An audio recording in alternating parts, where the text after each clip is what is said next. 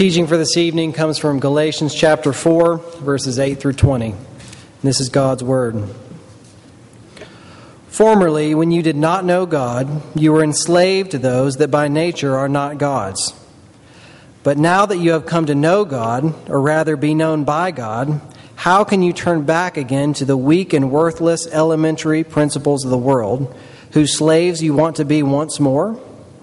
You observe days and months and seasons and years, and I am afraid I have labored over you in vain. Brothers, I entreat you, because as I am, for I also have become as you are. You did me no wrong. You know it was because of a bodily ailment that I preached the gospel to you at first, and though my condition was a trial to you, you did not scorn or despise me, but received me as an angel of God, as Christ Jesus. What then has become of your blessedness? For I testify to you that if possible, you would have gouged out your eyes and given them to me. Have I then become your enemy by telling you the truth? They make much of you, but for no good purpose. They want to shut you out, that you may make much of them. It is always good to be made much of for a good purpose, and not only when I am present with you, my little children, for whom I am again in the anguish of childbirth, until Christ is formed in you. I wish I could be present with you now and change my tone, for I am perplexed about you.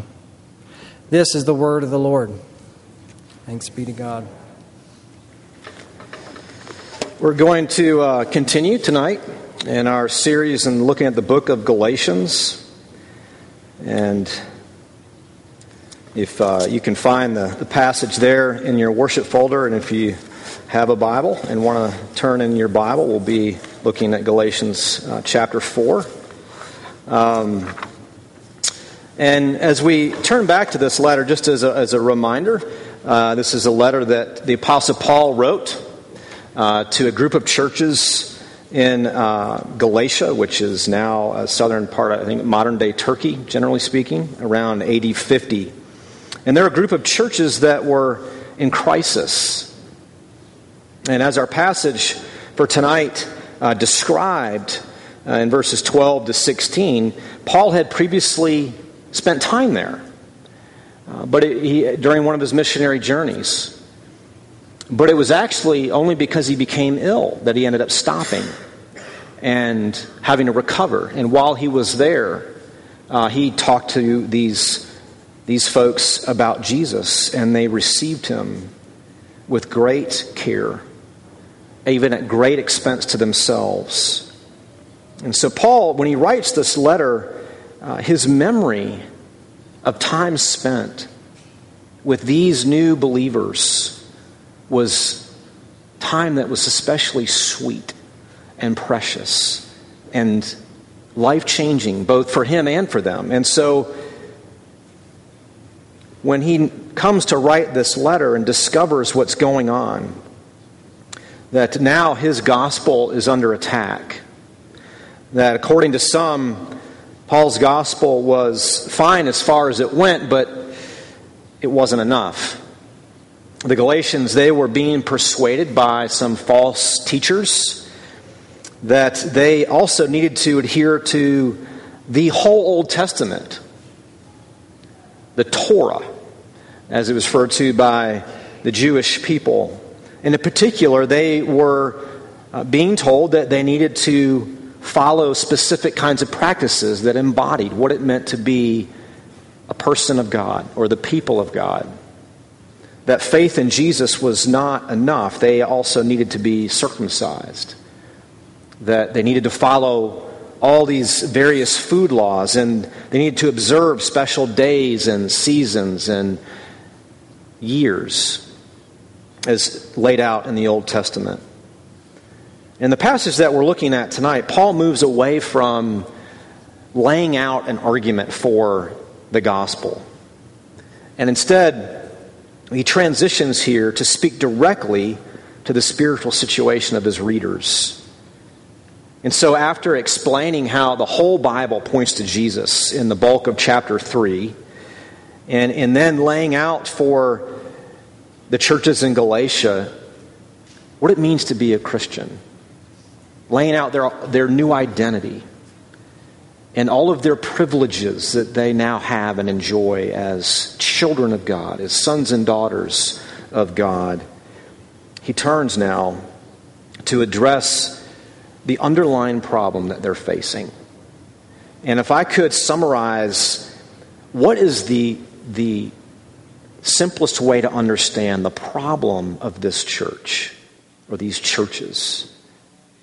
I think we could summarize it like this, that the fundamental problem they're facing, it's not the false teachers, it's not these other gospels, though those are significant and they are pressing in on them and making it more difficult, but the fundamental problem is the struggle to believe that Jesus is enough for you.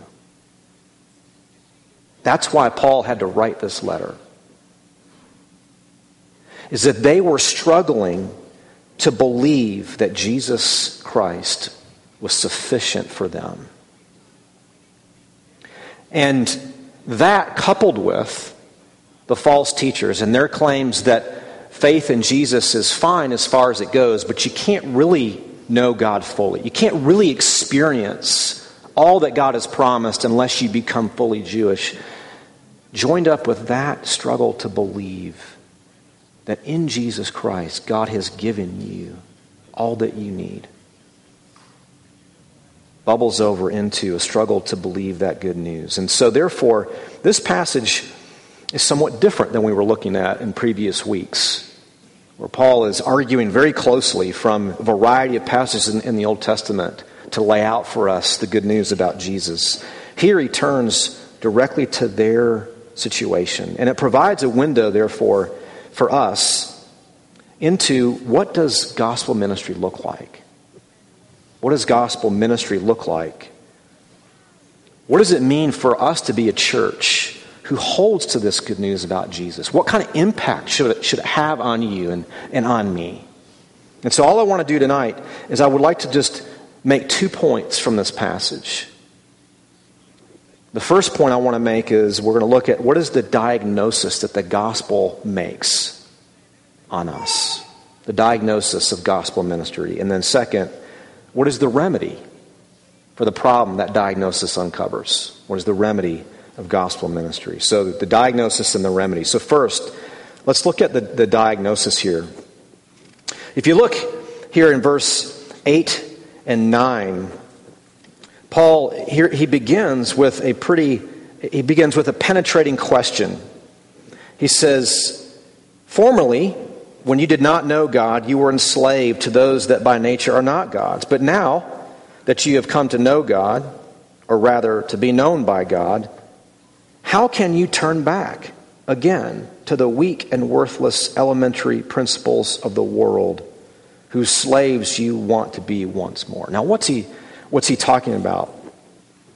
The basic question he's saying is, look, you used to be enslaved to idols.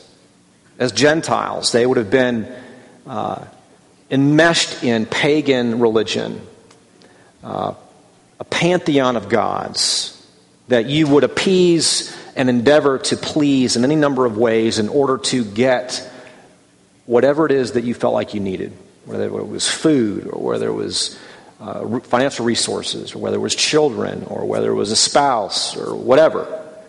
They were, before coming to know Jesus, they were enslaved to these gods. But then he goes on and he says, but see, you've come to know the true and living God now. So how can you go back on that? How can you now go back to a life of spiritual slavery, to what you were once enslaved to before? Now, what's important for us to remind ourselves of is to try to understand what Paul was referring to here when he says to them, how can you turn back, given who you now are?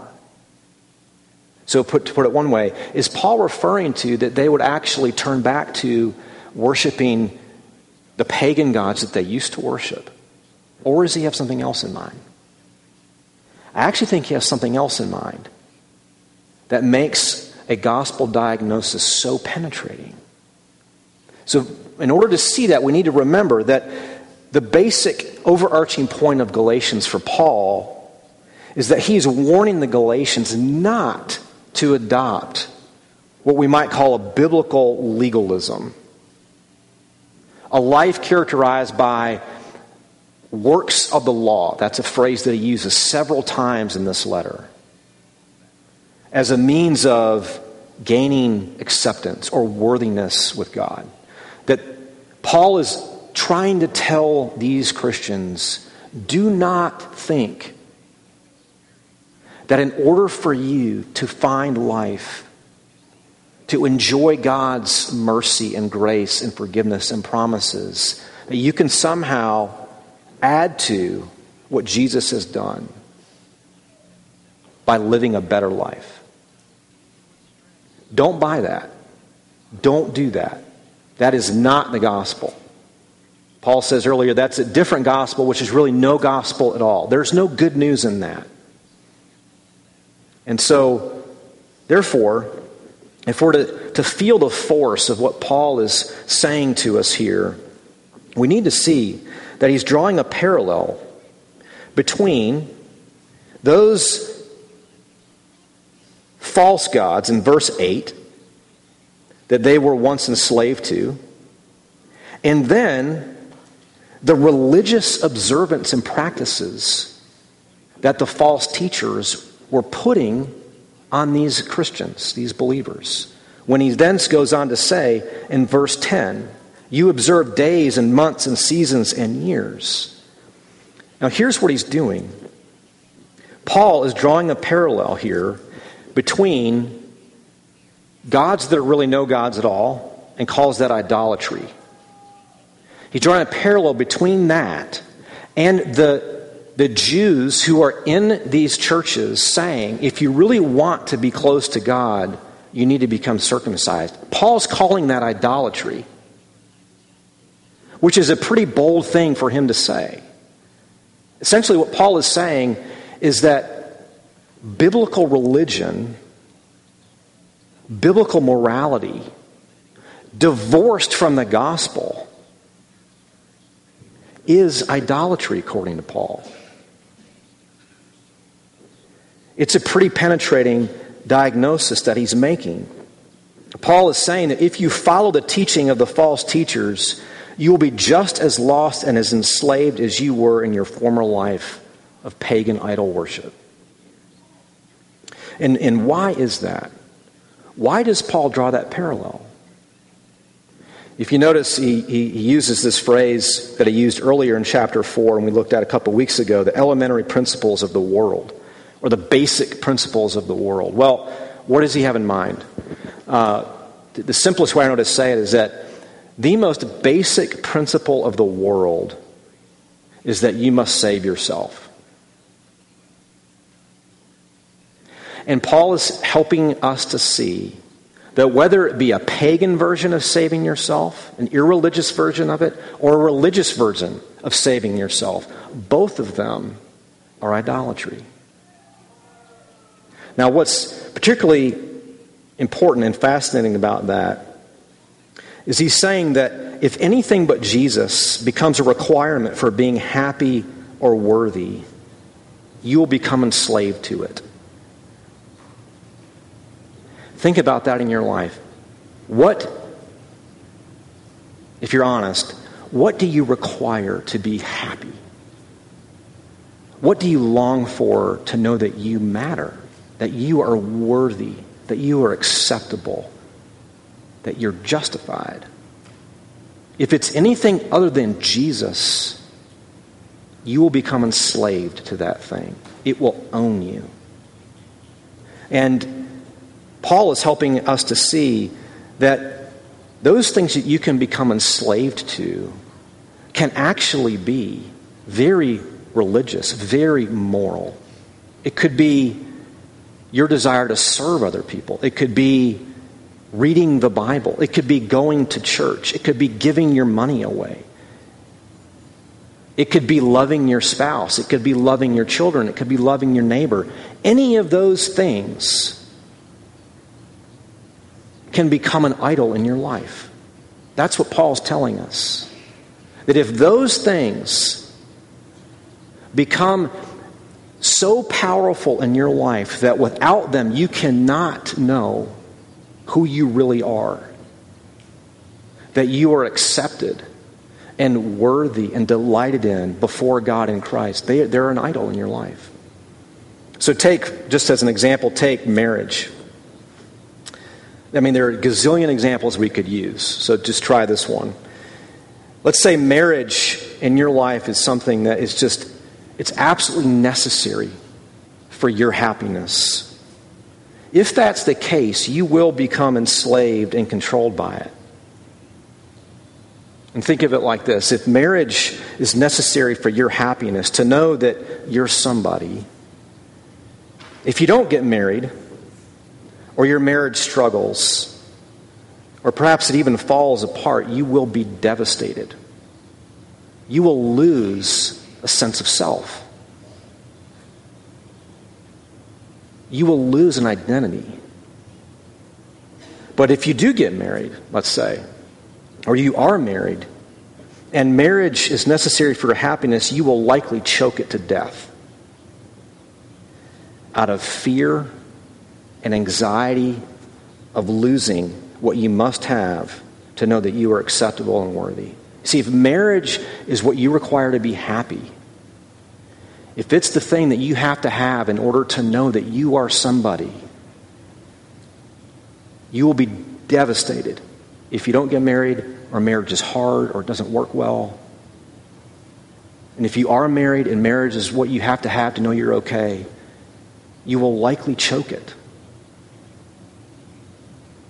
because you'll be so afraid of losing it. That's how idolatry works in our lives. That's how we become enslaved to them. You see, in both cases, whether you are or you aren't married, it has become your righteousness, your worthiness, your identity, your acceptability. It means that you're somebody. But as we move from the diagnosis to the remedy, let's pause for a minute and ask the question, why, though, were the Galatians drawn by the appeals of the false teachers to practice and become Jewish, to take on the Old Testament laws and to practice a life and follow God in that way? Why were they drawn into that? The answer is that they were insecure about their acceptance with God. And the same is true for us. You see, all attempts to prove our worthiness or acceptability stem from deep-seated insecurity. The knowledge that we are not right and that we desperately need validation. That's where insecurity comes from. So then what's the remedy? How does gospel ministry help us to root out this problem of insecurity? How does it wean us off of false gods, misplaced trust, and even very good things, but can't bear the weight of your trust? Think for a moment about the people in your life that you feel the most comfortable with, the most secure with. See, ironically, what I think about when you think about those people, two things are always true. The people we feel the most secure with are the people who know us the best. And by knowing you the best means they know the worst about you. And they haven't run away. See, if you have someone in your life like that, you're secure. You're safe. And it's not because you're great. It's actually despite what you're like that you know you're secure. They might love things about you, and they appreciate that. But your security comes from them knowing all the reasons why they should turn and run the other way. Now, let's apply that for a minute when we think about how the gospel works. You see, the remedy to our insecurity is not our righteousness, but a relationship. That's why I asked you to think about people in your life you're most secure with. See, being loved and accepted not because of who you are, but despite who you are. And here, notice in verse 9, Paul says, "But now that you have come to know God, or rather to be known by God." Now he uses this word to know here a couple times. And in the Bible, to know someone in the Bible is a word that really is meant to describe the deepest, most intimate, most vulnerable, the most transparent relationships. Therefore, when he says to know God, or that you're known by God, he's not talking about just an intellectual understanding or a cursory understanding. He's talking about knowing you from the inside out. And you coming to know God, not as an abstract idea, but as a personal God, even a father to you. And he writes, he says, you've come to know God. And then he says this interesting thing in verse 9, again, or rather to be known by God. Why does he do that? He starts out, you've come to know him, or rather, actually, what's happened is you are now known by God. Why does he include both of those? I think the main reason he does that is he's actually trying to tell us which is most important. When he says there, rather to be known by God, Paul is helping us to see that it's God's knowing of us in Christ that is most important. And why is that? Why does he need to tell us that? The reason is because our knowing of God is utterly fickle. Our knowing of God fluctuates like the weather, depending on what's going on in our lives. As much as we wish that may not be the case, the reality is when things don't go well, whether we realize it or not, if we stopped and thought about it or were asked a question about it, eventually we would get to the realization, I'm just not sure God is for me. How do I know God is good? Or let's say you see sin in your life, or bad things happen to people in your life that you love, and you may begin to wonder, okay, I thought I knew God, but I don't know anymore. Paul is saying that's not the only knowing that's going on. To be a Christian means you are known by God. As one writer put it, it's not so much your regard and love for God, but God's love and regard for you that makes you a Christian. Let me read that again. It's not so much your regard and love for God, but God's love and regard for you that makes you a Christian. Therefore, the gospel reminds us that we don't have to make ourselves beautiful or worthy to God. Think about that. That's what Paul is telling us. That's what he's telling the Galatians. He says, don't you see, there is a righteousness apart from the law.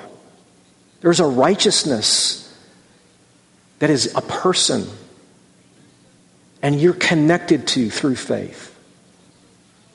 And it's freely given to you. You no longer have to prove yourself. You no longer have to live a life of insecurity, of wondering, of pining after who knows what to prove that you're somebody. Because in the gospel, you are declared worthy.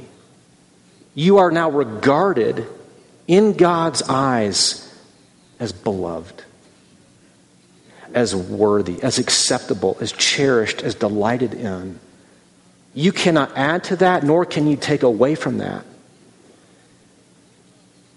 You see, what we are told here in the gospel is that you don't need to pursue false gods anymore. You don't need to do that, no matter what you think or how you feel, in order to build your self-image or to prove your worthiness. Because Paul says, he's telling us here that to be known by God means that in Jesus, God showed you his love for you while you were still a sinner. Christ died for you. It's not that God doesn't know who you really are. In fact, It's precisely because he does know who you are. Even the things that the people closest to you don't know about. God is so committed to sinners that he doesn't just sit with you. He actually comes to you and he takes all of your shame and your guilt upon himself. You are secure. This is the end of your insecurity. That's what the good news promises to us. You can live a life of joy and freedom, knowing that you are accepted in Jesus. So let me ask you, can you relate to these Galatians at all? Can you see the tendency in your own life to disbelieve that Jesus is sufficient for you? Do you find yourself wondering, if only these certain things in my life were different, then my life would be great? I actually found myself in a conversation with a friend a little while ago and saying, you know what? I actually think if I could straighten out this dimension in my life, it would be heaven on earth. And I almost gasped for air. It's like, well, okay, I just identified a very big idol in my life. Because that is the thing that I most long for and most dependent on. Can you relate to these Galatians? If so, where do you go from here? Well, let me suggest briefly as we close. Listen carefully for the pockets of insecurity in your life. Perhaps even think about this. Is there someone in your life you could ask, hey, where do you see insecurity in my life? And ask them to help you to identify it. See if you can listen for it. And then ask the question, how might they reveal what you believe you must have to be happy or worthy? And then lastly, work on those insecurities and the idols in your life by reflecting on how God regards and loves you in Christ. Remember, to be a Christian is far more about God knowing you, how he regards and loves you, than how well you know him. Yes, do you need to know that he is the God of the universe, that Jesus is the Son of God raised from the dead, and that you need him? Yes, absolutely. But it's your knowledge of him is not what brings you security. It's resting in his knowledge of you and Jesus. Let's pray together. We ask that you would be present with us as we continue to linger over these verses and what God has done for us. We pray that as we continue to navigate our way through this book and reflect on what is the gospel and why do we need it, we ask that you would continue to diagnose our own hearts and peel back the layers of our insecurity.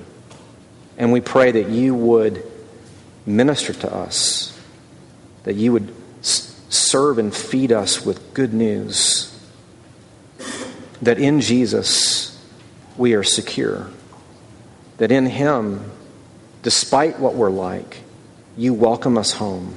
You cover us with grace and forgiveness and mercy and call us your children. So, Father, would you help us to lay hold of that good news? And we pray that you would help us by your Spirit to work it into our daily lives. Not because we muster up that work or that effort, but because we belong to you. That we are in Jesus and he is in us. And therefore, we have all we need in him. For it's in his name we pray. Amen.